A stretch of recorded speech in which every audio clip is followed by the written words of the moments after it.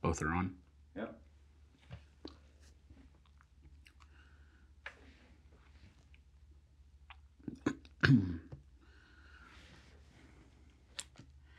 Good Sunday and happy 4th of July, South Valley Community Church family. We are continuing our series, Lessons from the Early Church, in the book of Acts. We will be in Acts chapter 17 to be specific. And today we're going to be looking at two responses to the gospel.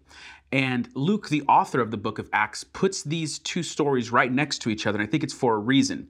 One group responds one way and another a different way. And how they respond, one of the groups, is specifically highlighted. Special attention is given to it, and that's done for a reason. So we're going to take a look at why one response is highlighted and given significant attention. So Acts chapter 17. After they passed through Amphipolis and Apollonia, they came to Thessalonica, where there was a Jewish synagogue. As usual, Paul went into the synagogue and on 3 Sabbath days reasoned with them from the scriptures, explaining and proving that it was necessary for the Messiah to suffer and rise from the dead. This Jesus I am proclaiming to you is the Messiah. Some of them were persuaded and joined Paul and Silas, including a large number of God-fearing Greeks, as well as a number of leading women. Okay, this is a similar pattern that we've been seeing. The gospel has been spreading. What started as this kind of small group of the first followers of Jesus has been growing and growing, and these followers are taking up missionary work. They're going to new locations and proclaiming the gospel. Now, in this case, we're looking at Paul the Apostle, and I want to draw attention to a couple things. First, it says that Paul reasoned from the scriptures. Special attention for the word reason. Greek, it's diolegomai, and it appears in the book of Acts 10 times. And it repeats again and again with Paul doing this same thing again and again. He reasons with people and he reasons with them from the scriptures. And the reason why this is important is Christianity is not a blind faith type of religion. It's not saying you just have to believe it even if it doesn't make sense. Paul isn't going around and saying, well, this happened and you must have blind faith. Just trust it. Just trust what I'm telling you.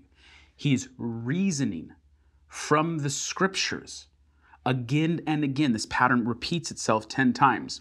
And typically Paul has a mode of doing this. He'll go to the synagogues first to his Jewish brethren, and then he'll go out and preach to Gentiles. And this same thing happens again here. He's reasoning from the scriptures. And then it says he's explaining and proving that it was necessary for the Messiah to suffer, to rise from the dead. Now, there's something that's easily missed here. I find it fascinating. It says Paul's claim is that it was necessary for the Messiah to suffer, to die, and rise. Now, think about that. That's saying that it wasn't as if Jesus came and he was teaching and then the plan went bad and he was crucified and then God the Father raised him up to kind of justify and prove that he was the Son of God. It wasn't if it was done haphazardly. It wasn't like, man, things didn't go to plan, but luckily God the Father's still in charge and he could have Jesus rise from the dead. Paul is saying that it was necessary that the Messiah would suffer, which is interesting, that it's necessary that he would die and necessary that he would rise from the dead.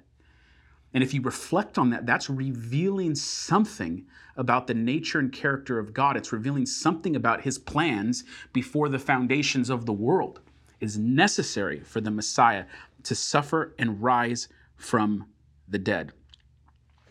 And then it says that Paul, because of this proclamation of the gospel, that he is able to persuade some people into becoming Christians. And in that list of people who gets converted to Christianity is a large number of God-fearing Greeks as well as a number of the leading women.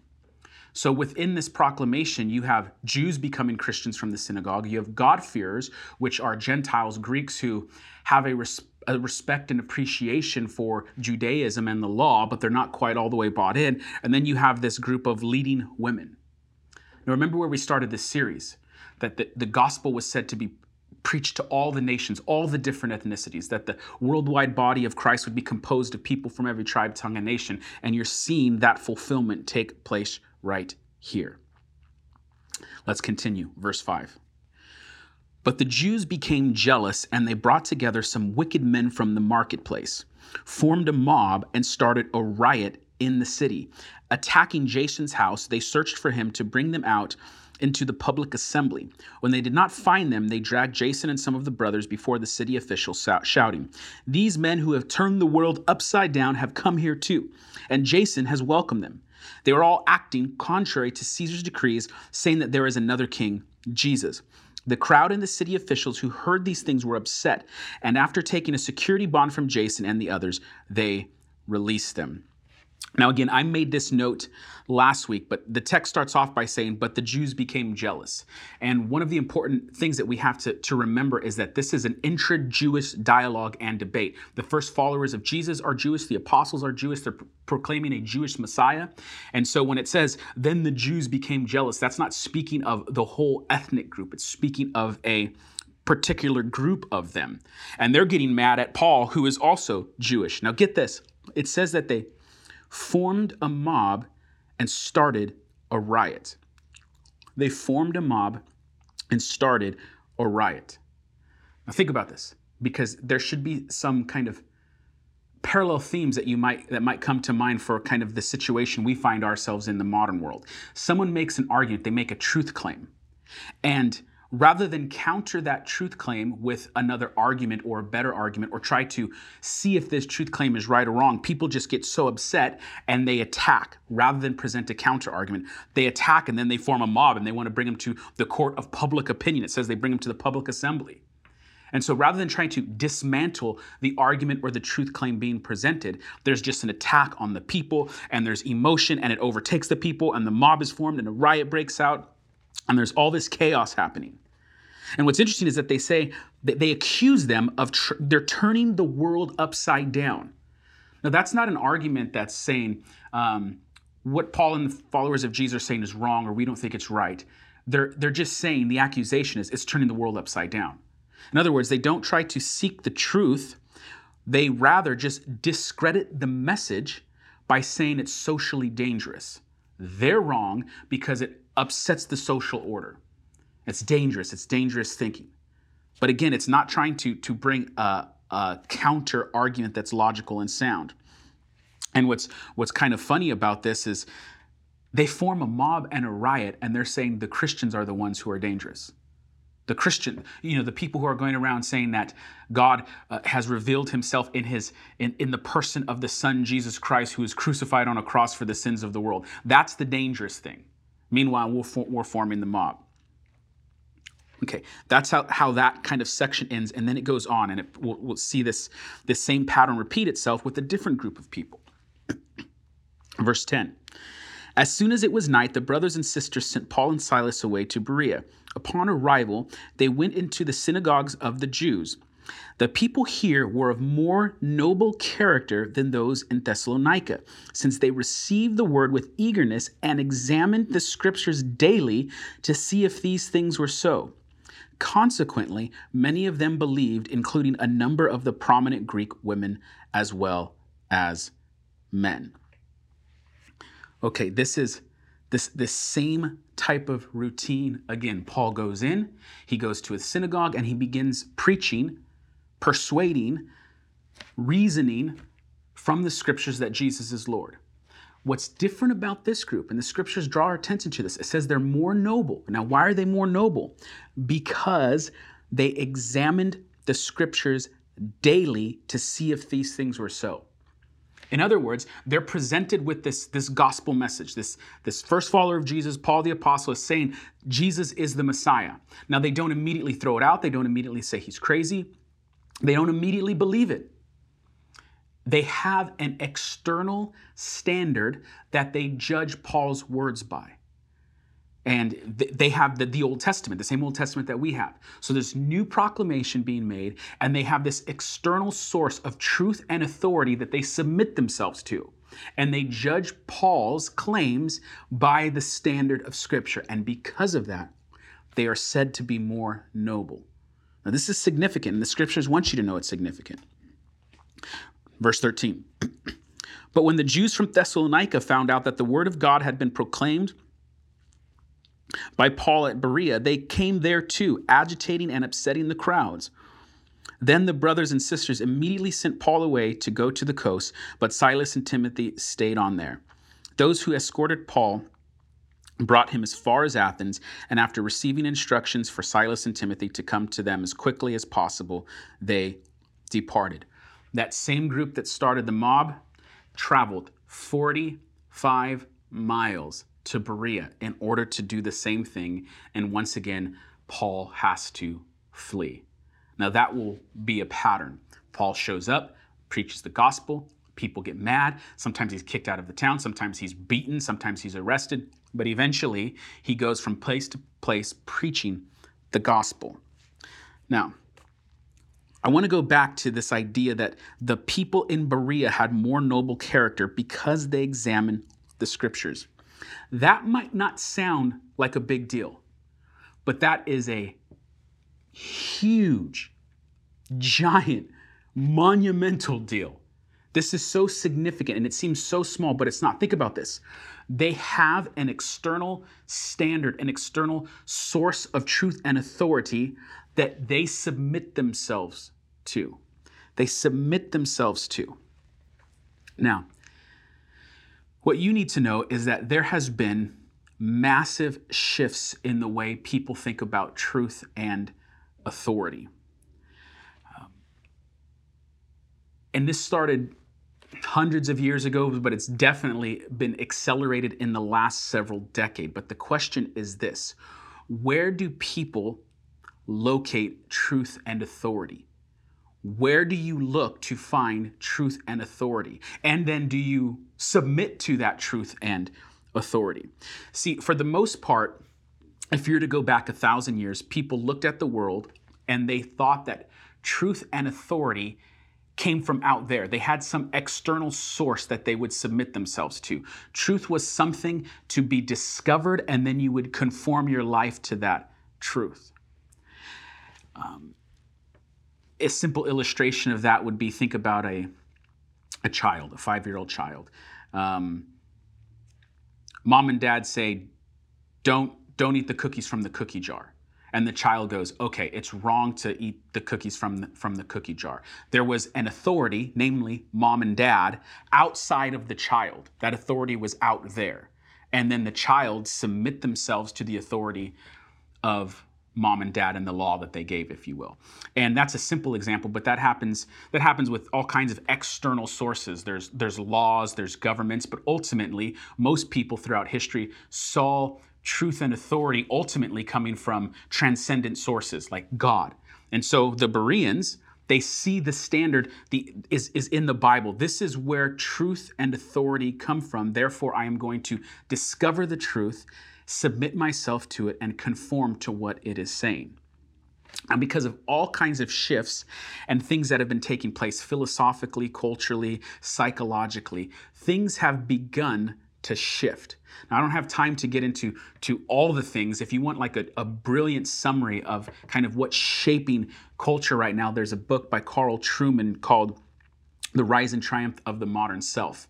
And it kind of documents what I'm about to just touch on lightly in more significant ways. But because of many reasons, philosophically, psychologically, culturally, we're beginning to shift from seeing truth and authority as something to be discovered and conform ourselves to, and it's out there, it's an external standard, to truth and authority is found inside of the person. And so we are to follow the desires of our own heart. We're to do what we feel is true on the inside. Now, again, there's tons of reasons for this, but I'll give you just a few to show you how this is working, and maybe it could make a little bit more sense. But think about this. 1,000 years ago, picture yourself you're in agriculture like most people. You depend on farming and crops in order to survive. That's how you live. That's how you make it. You couldn't just wake up one day and say, you know what, I'm going to plant my watermelon seeds in late October because I want to have nice, juicy, fresh watermelon in late February. It didn't work that way. You had to plant the seeds at the right time. And you had to know the seasons. And you had to know what seeds should be planted in what months, knowing that they would come to harvest in certain specific reasons. In other words, you had to submit yourself to the weather patterns in order to survive. Now, in addition, you were completely dependent upon rain. If the rain didn't come, the crops weren't watered, you and your family could die. So there was these external causes that you were completely dependent upon, completely out of your hands. If you didn't plant the seeds at the right time, you didn't know the ground that they needed to be planted in, the rain didn't come, you could die.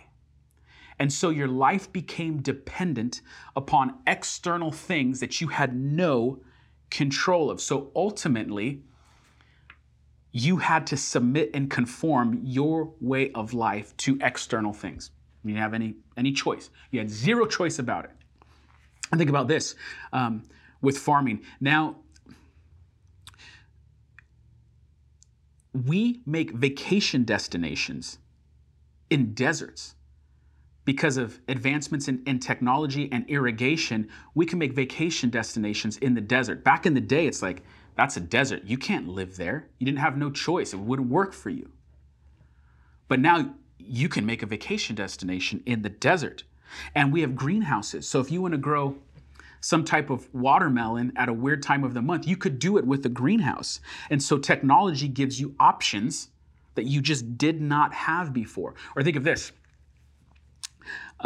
If you go back 1,000 years and you were born in a village, you most likely would spend your life living and dying in that village. I mean, maybe you moved a little bit, but you wouldn't go very far. I mean, most people lived within a 50-mile radius. They lived their entire life within a 50-mile radius of their birthplace. Now, sure, there was some types of travel. Most people, you were born in that village, you grow up there, you die in that village. And guess what?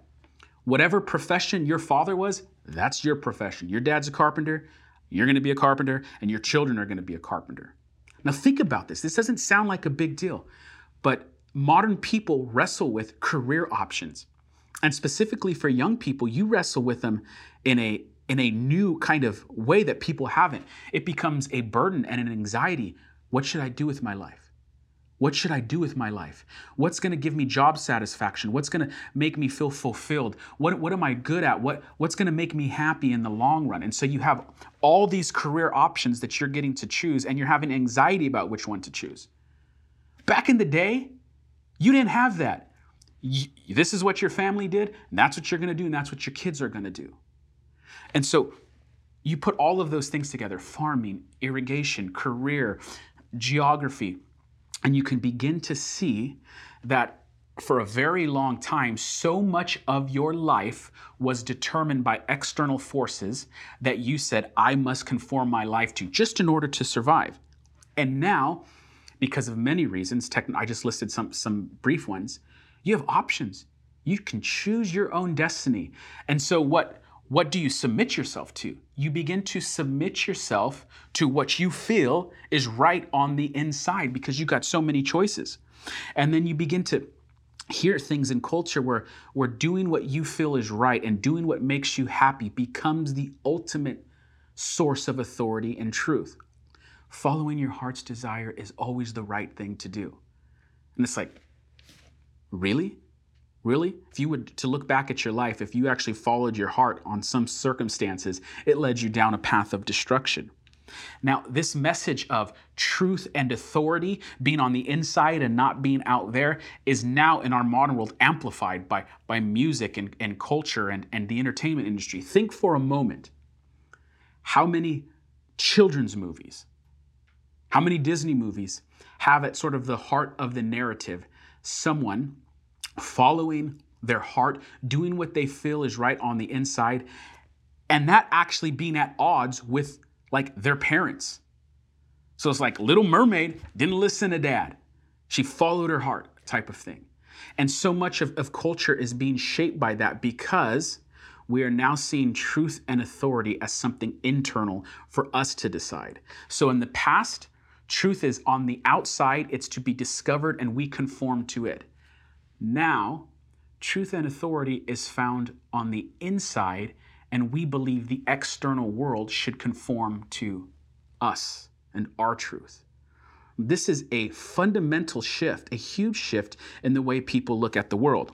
Now, this brings us all the way back in a weird way to the Bereans. Brings us back to the Bereans. Why? because the Bereans heard the message and their first instinct wasn't, we're going to listen to what our hearts feel about this. We're going to do what's right, what we think is right on the inside. They had an external standard that they submitted themselves to, and that was the scriptures. They heard a new message. It was very bizarre at the time, historically, that the Messiah was actually crucified and rose from the dead. It didn't matter if it was weird. It didn't matter if they didn't like it. They submitted themselves to the scriptures. Now, I can't tell you how important that message is for Christians. I can't tell you how important that is for Christians in our current cultural climate. You have thoughts and feelings on the inside. Some of them are right. Doesn't mean all feelings on the inside or your heart's desires are all wrong all of the time. That's not the point. The point is, what do you submit yourself to? What do you submit your heart's desires to? Where does truth and authority rest? And if you are a Christian, we have a book, God's revealed word, and we submit ourselves to it. And here's the key, whether we like it or not, because guess what? There's stuff in the Bible that my heart doesn't want to do. If I was following what was on the inside of my heart's desire, I wouldn't do some of this stuff. I don't want to turn the other cheek if I'm hit. If someone punches me, I don't want to bless them and pray for them and turn the other cheek. I want to knock them out. That's like my heart's desire. I don't want to be extremely generous with my money. I want to buy more things, right? But the Bible says, no. You don't let money become a god. Money is not your treasure. Christ is your treasure. And so you're to be generous with your money.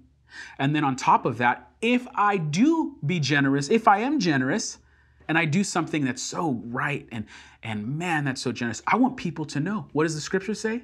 No, you don't let people know of your generosity. That's between you and God. So there's all these things in the Bible that I, by my default nature, don't want to submit myself to.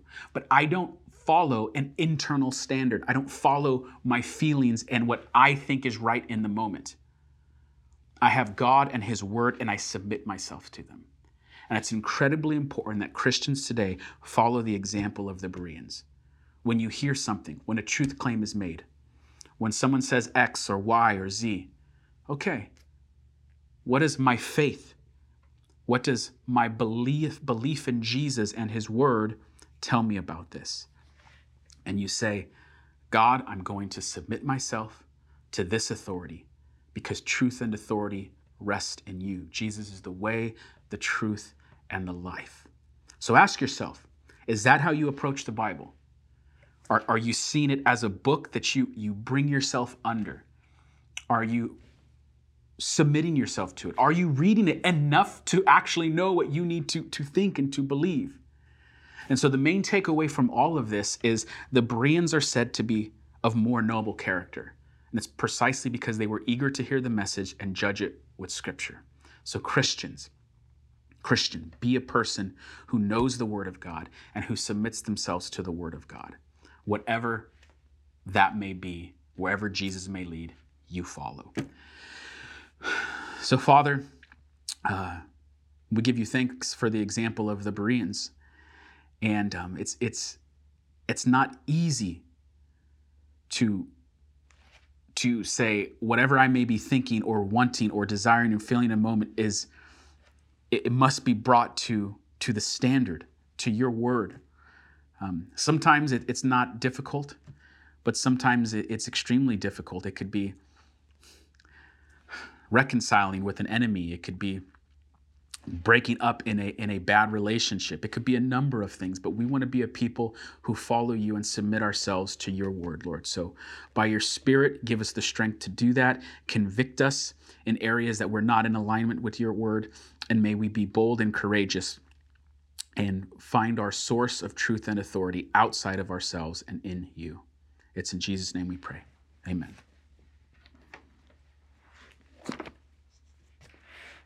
The only thing I would say is the prayer felt weird at the beginning. Is that weird? Did it feel like you weren't sure where to go with it? Yeah, because I never am. So that's why it feels weird. Usually it feels pretty normal. Like that one seemed like Do you know when you try to like still teach a lesson in the middle of your prayer? Do you ever Yes, do that? and I hate that. It felt like that. I moment probably happened. did. Do you want to pray out again or just leave it? Okay. No. Good. Cool. People stop at the prayer. I know the YouTube analytics.